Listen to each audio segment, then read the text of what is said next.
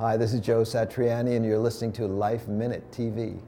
Guitar great Joe Satriani is revered by his peers and fans around the globe. For decades, he's played to sold-out crowds as both a headliner and founder of his all-star G3 guitar extravaganza, where he brings his famous friends along for the ride. He sold more than 10 million records worldwide. Of his many solo albums, 2 have gone platinum, 4 others gold, with 15 Grammy nominations between them.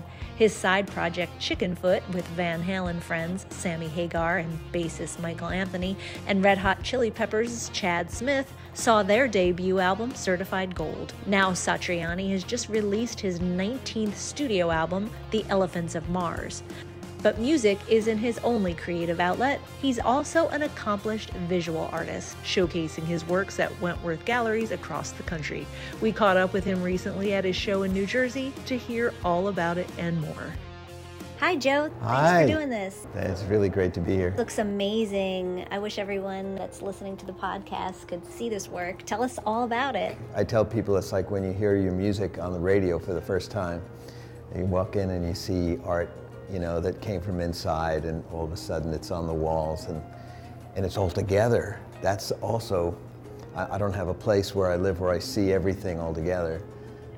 The other thing is that very often you do a piece of work and you have to put it aside somewhere while it dries, and you work on a few others, and then you roll them up and you send them off and you never see them again until, if you're lucky enough to have a gallery showing like this, you finally get to see them.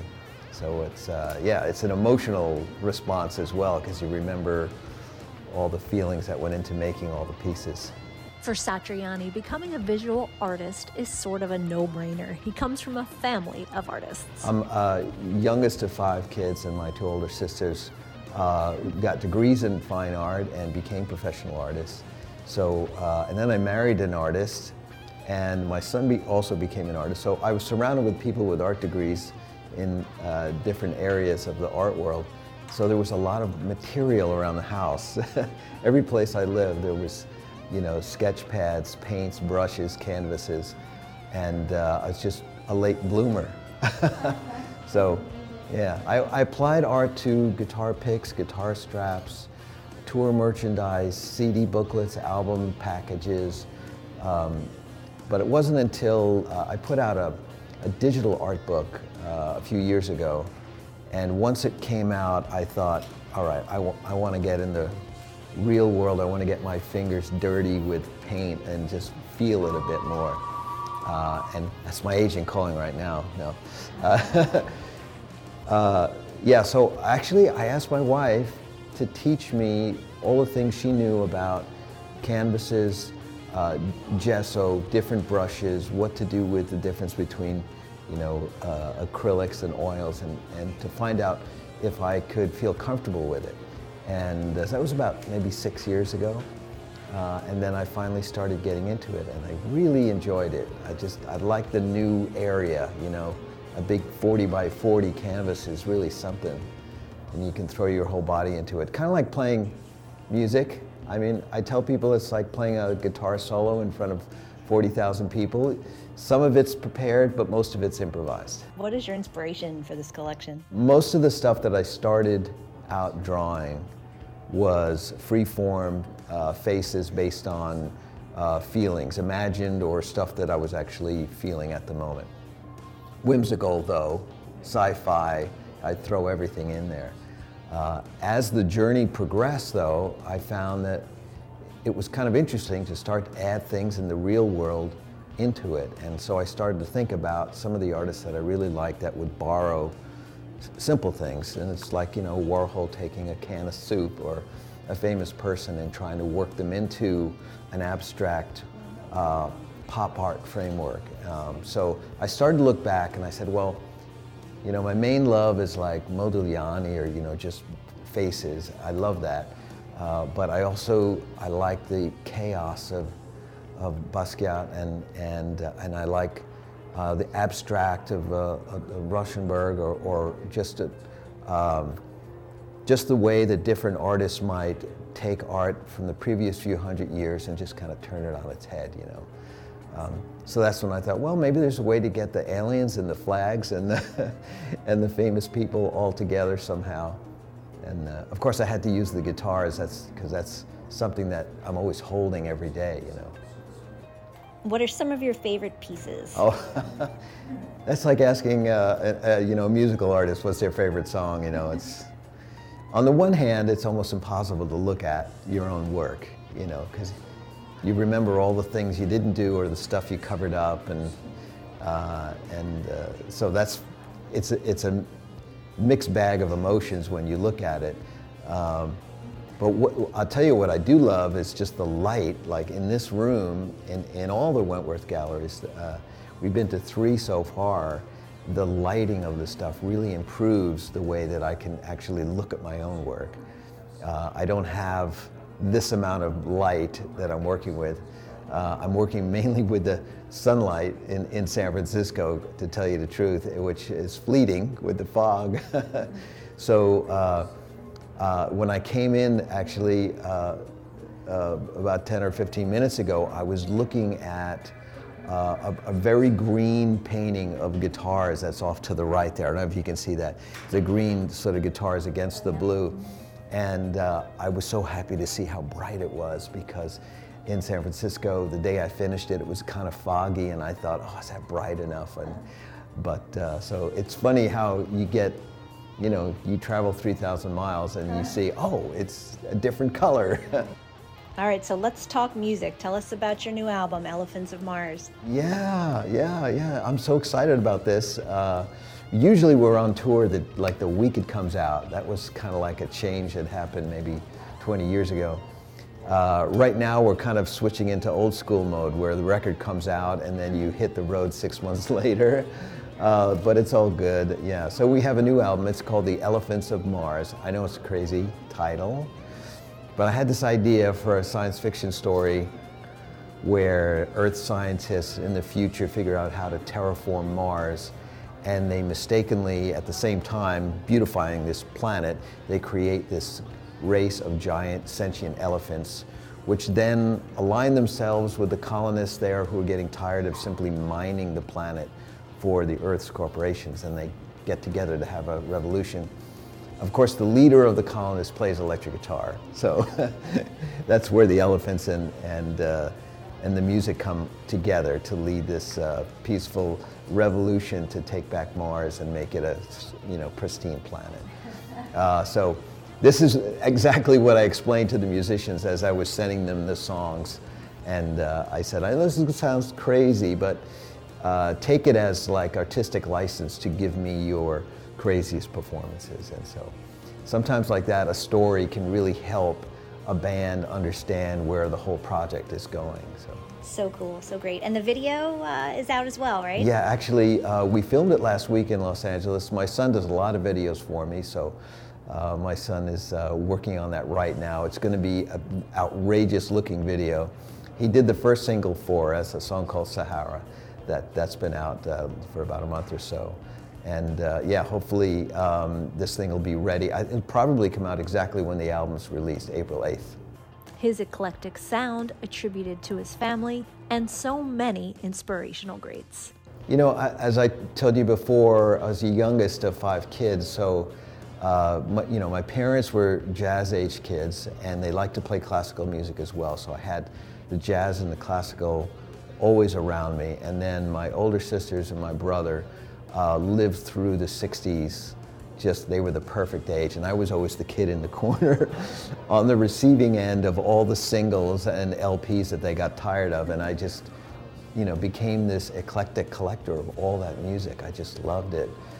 So I wound up trying to play drums at 9 years of age. Didn't work out so well, but during that period of me failing with the drums, I eventually became a Jimi Hendrix fanatic and decided to play guitar the day that he died, and I just stuck with it ever since then. So those players from that era, like Jimi Hendrix and Jimmy Page, together with George Harrison and Keith Richards and Chuck Berry, all those guitar players are kind of like part of my foundation. Then I learned how to play jazz and and got a great musical theory training in high school of all places at a place not too far from here, Carr Place High School in the middle of Long Island. And we had a teacher named Bill Westcott who was a Juilliard graduate, and he didn't mind that we played Black Sabbath and Led Zeppelin all the time, and he somehow gave me and a lot of my friends a great education in music theory, and that really carried us through all the different changes in music. And that great education he's passed on to other greats as well. Yeah, it's really funny how things happen. One day I started to get people showing up at my front door asking for guitar lessons because they saw me play at a high school dance or at a party or something like that. And I was just 15 years old. I'd only been playing a year, but I thought, okay, this sounds could be interesting, might help pay for strings or something like that. But along the way, I wind up teaching Steve Vai, who went to the same school as I did, so we kind of knew each other. And he went on to become a super famous and amazing musician. When I moved out to Berkeley, California, I wound up teaching in this little store that was right across the street from where I had an apartment. The only reason why I was teaching there was because the owner was very upset with me because I never bought anything. I just sit there all day and play all the guitars. So anyway, once I got started, Kirk Hammett and Larry Lalonde and Alex Skolnick, Charlie Hunter, just all these young kids would come in, fantastic talents, right at the beginning of their musical journeys. And I got to see the birth of Metallica and Exodus and Testament, those hardcore bands that were going to take over the world in a few years. And I got to sit down with them when they were kids and give them a musical foundation, which is really fantastic. Satriani says he was an unproven entity at first until he was discovered by none other than Mick Jagger. You know, it's really funny. Life is just one of those things that you don't think something's going to happen, and then all of a sudden it does. So I can remember late January of '88, and I think it was in Boston, and having a meeting with my tour manager about how much money we were losing every week and how the 3-week tour was going to be a complete disaster. And even though I had a new record, Surfing with the Alien, that was climbing up the Billboard charts, I was kind of an unproven entity in the world of selling tickets. So I was still playing 2 sets a night at these small clubs. But I got a phone call the next day, and some former managers of mine in San Francisco said, "You're not going to believe this, but Mick Jagger is looking for a guitar player, and your name came up, and they're in New York City. How would you feel about doing the audition?" And we laughed for about a minute, because we knew, well, I'm not the guy for this gig, But I said, I'm going. I got to do it anyway, because I just want to be in the room with Mick and see how long that lasts. But I did get the gig, and it turned out to be a very fruitful friendship and relationship, and I did a lot of touring with Mick that year, while I was also going out on my solo tours and saw the popularity of Surfing with the Alien really sort of take off, in part because of that association. So those are those things that happen in life. When they come, you take advantage of them, And that he sure did. What's next? Expect a tour coming in late September. Yes, yeah. We're putting together the final dates for a fall tour in the U.S. It'll be 2 months plus. It'll start probably late September, and I think it'll probably be an evening with, which means we take the stage and own the stage from the beginning of the night to the end, which is always a lot of fun. We get to play the most amount of songs from the catalog for the fans. So tell us, what can fans expect when they see you play live? Yeah. Well, we really go live when we go live. First of all, we'll have a new set of musicians behind me. Kearney Aronoff, who was on the Experience Hendrix tour with me in 2019, he's in the band now. We've done 2 records now together. He's just a brilliant musician. So he's coming out with us. Brian Beller, who's been touring with me and making some albums on bass guitar the last few years, he's out playing bass. We have a new guy in the band. His name is Ray Thistlethwaite. He's from Australia. He's in a very popular band down there called Thirsty Merc. He plays keyboards, guitar, he sings like crazy.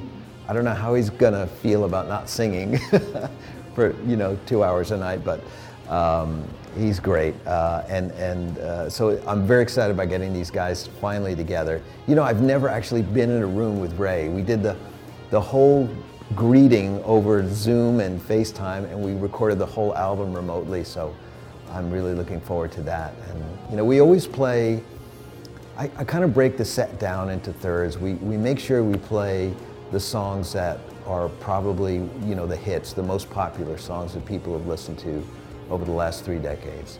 And then we also reserve a good third of the set for material that's brand new. So in this case, we have 2 new albums that we never got to play on stage. 2020 Shape-Shifting and the new one, The Elephants of Mars. And then we always have that other section of the set where we want to really cater to those fans who've maybe seen us 20, 30 times, and we want to pull out some songs we've never done before live. So that's kind of like how we do it. Sounds great, good. What about Chickenfoot? Will there be a reunion? You never know. You know, it's really funny you should say that, because Sammy was texting me yesterday because he really wants that painting over there. Yeah, the flag with the heart in it, you know, against the sort of golden brown. He's been freaking out over that one. Are there any guitar players you listen to today that you think are particularly good? There's so many. Oh my God. You know, it's funny, I still listen to players that are sort of outside what I do, but have been around for as long as I can remember, like Jimmy Vaughn. I think he's just really, really tremendous. You know, Al Di Meola, absolutely incredible. Also New Jersey native, I believe, still, right? I think so. And John McLaughlin, favorites in that style of music. It's really hard to categorize Al. I mean, he's capable of playing anything, but it's really Di Meola music, I guess I call it like that, you know. I tell people all the time, you know, I spend a good amount of time every day before I practice. I go to Instagram and I check out young guitar players who just blow me away. They're just playing technically stuff that I could never play. But even though I look at it and I go, I wish I could play that, I use it as a source of energy, because it makes me think, well, this great endless human potential on the electric guitar, and at times it's popular and at times it's not, you know, in the popular view, but it doesn't matter. It's still being pushed forward by each new generation, and they figure out a way to add more complexity, to do things that everyone thought was impossible, and somehow they accomplish it. And I don't know, it sort of restores faith in myself that in my area that I could push myself a little bit more to accomplish the things that I want to accomplish. Great. What's next for you? Next for me is probably when I get back home after this, I'm going to be very enthused to paint a whole lot more, I'll tell you that. Because after seeing everything hung on the wall, I keep thinking, oh, I could have done more of those and more of those, and maybe I need a bigger canvas. I don't know. It's exciting, actually. It's very much like with music, when you find a new guitar, you know, it's got the same strings on it, and you're going to tune it up pretty much the same way. But just a slight change might give you that feeling that it's opening a new door to some interesting some creative angle you hadn't thought of before. And yeah, this is my 3rd show, and already I feel like I want to run back to the studio and get busy painting some more, because just the feeling I'm getting from being here. So cool, Joe. So what would you say music and art do for people? Well, I can speak from years of experience, being a musician, being a live performer, being a composer, that music really accompanies people's lives. That's what it does. Every time I think about events in my life, I relate to songs that I was listening to at the time. Maybe songs that were even around me that I didn't like, but they were there, you know. And then the music that I listened to constantly because I had to, you know, because my soul needed to hear that sound. So musicians that that are lucky enough to make albums, you know, they are creating the soundtrack to people's lives, and it's, you know, times like this, it's important to remember what your job is, you know, and so during the pandemic, I stayed focused on that because my job is really to make music for people, and so we just got as busy as we could to make sure that we did our part, and it's a beautiful thing to be a part of, I think, you know, and you hear stories from fans about how they used your music in different parts of their life. It's really touching. Since this is Life Minute, any life advice or life lessons for other young guitarists out there? Yeah, oh, you know, everyone on the planet is different. Everyone's unique, and everyone, I truly believe everyone's looking for the answer, whatever that may be. And they're interested when they meet somebody to know, like, do you know what it is? Can you tell me something about your life that might help me figure out like what we're doing here and what it's all about? And so for an artist or a musician, I think that's a really important role to take up. And so when a musician says to me, you know, how can I get ahead? How can I make an impact? I always say you have to focus on telling your story. There are no books or techniques about that, unfortunately. Like, there's books about scales and chords and developing your timing or your ear, but there's nothing about how do you get your story into the music so that people, when they hear it, they say, that's Joe. You know, that's his story, and they know that it's unique because you've put all of yourself into it. So it's a very difficult thing to do, especially when you're trying to make a living as a musician or an artist, to say, well, how's that going to help me pay the rent? But even though it seems like it's a tangent of some kind to your practice day, I still think it's really important to try to be as original as possible and to figure out a way to deliver that originality to your audience.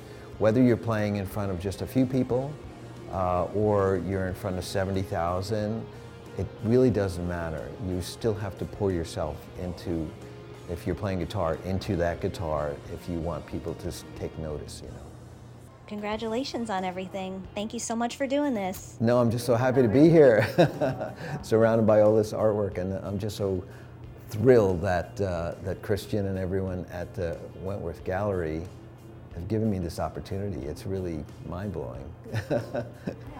To see more of this interview, visit our website, lifeminute.tv. And don't forget to subscribe to our podcast, Life Minute TV.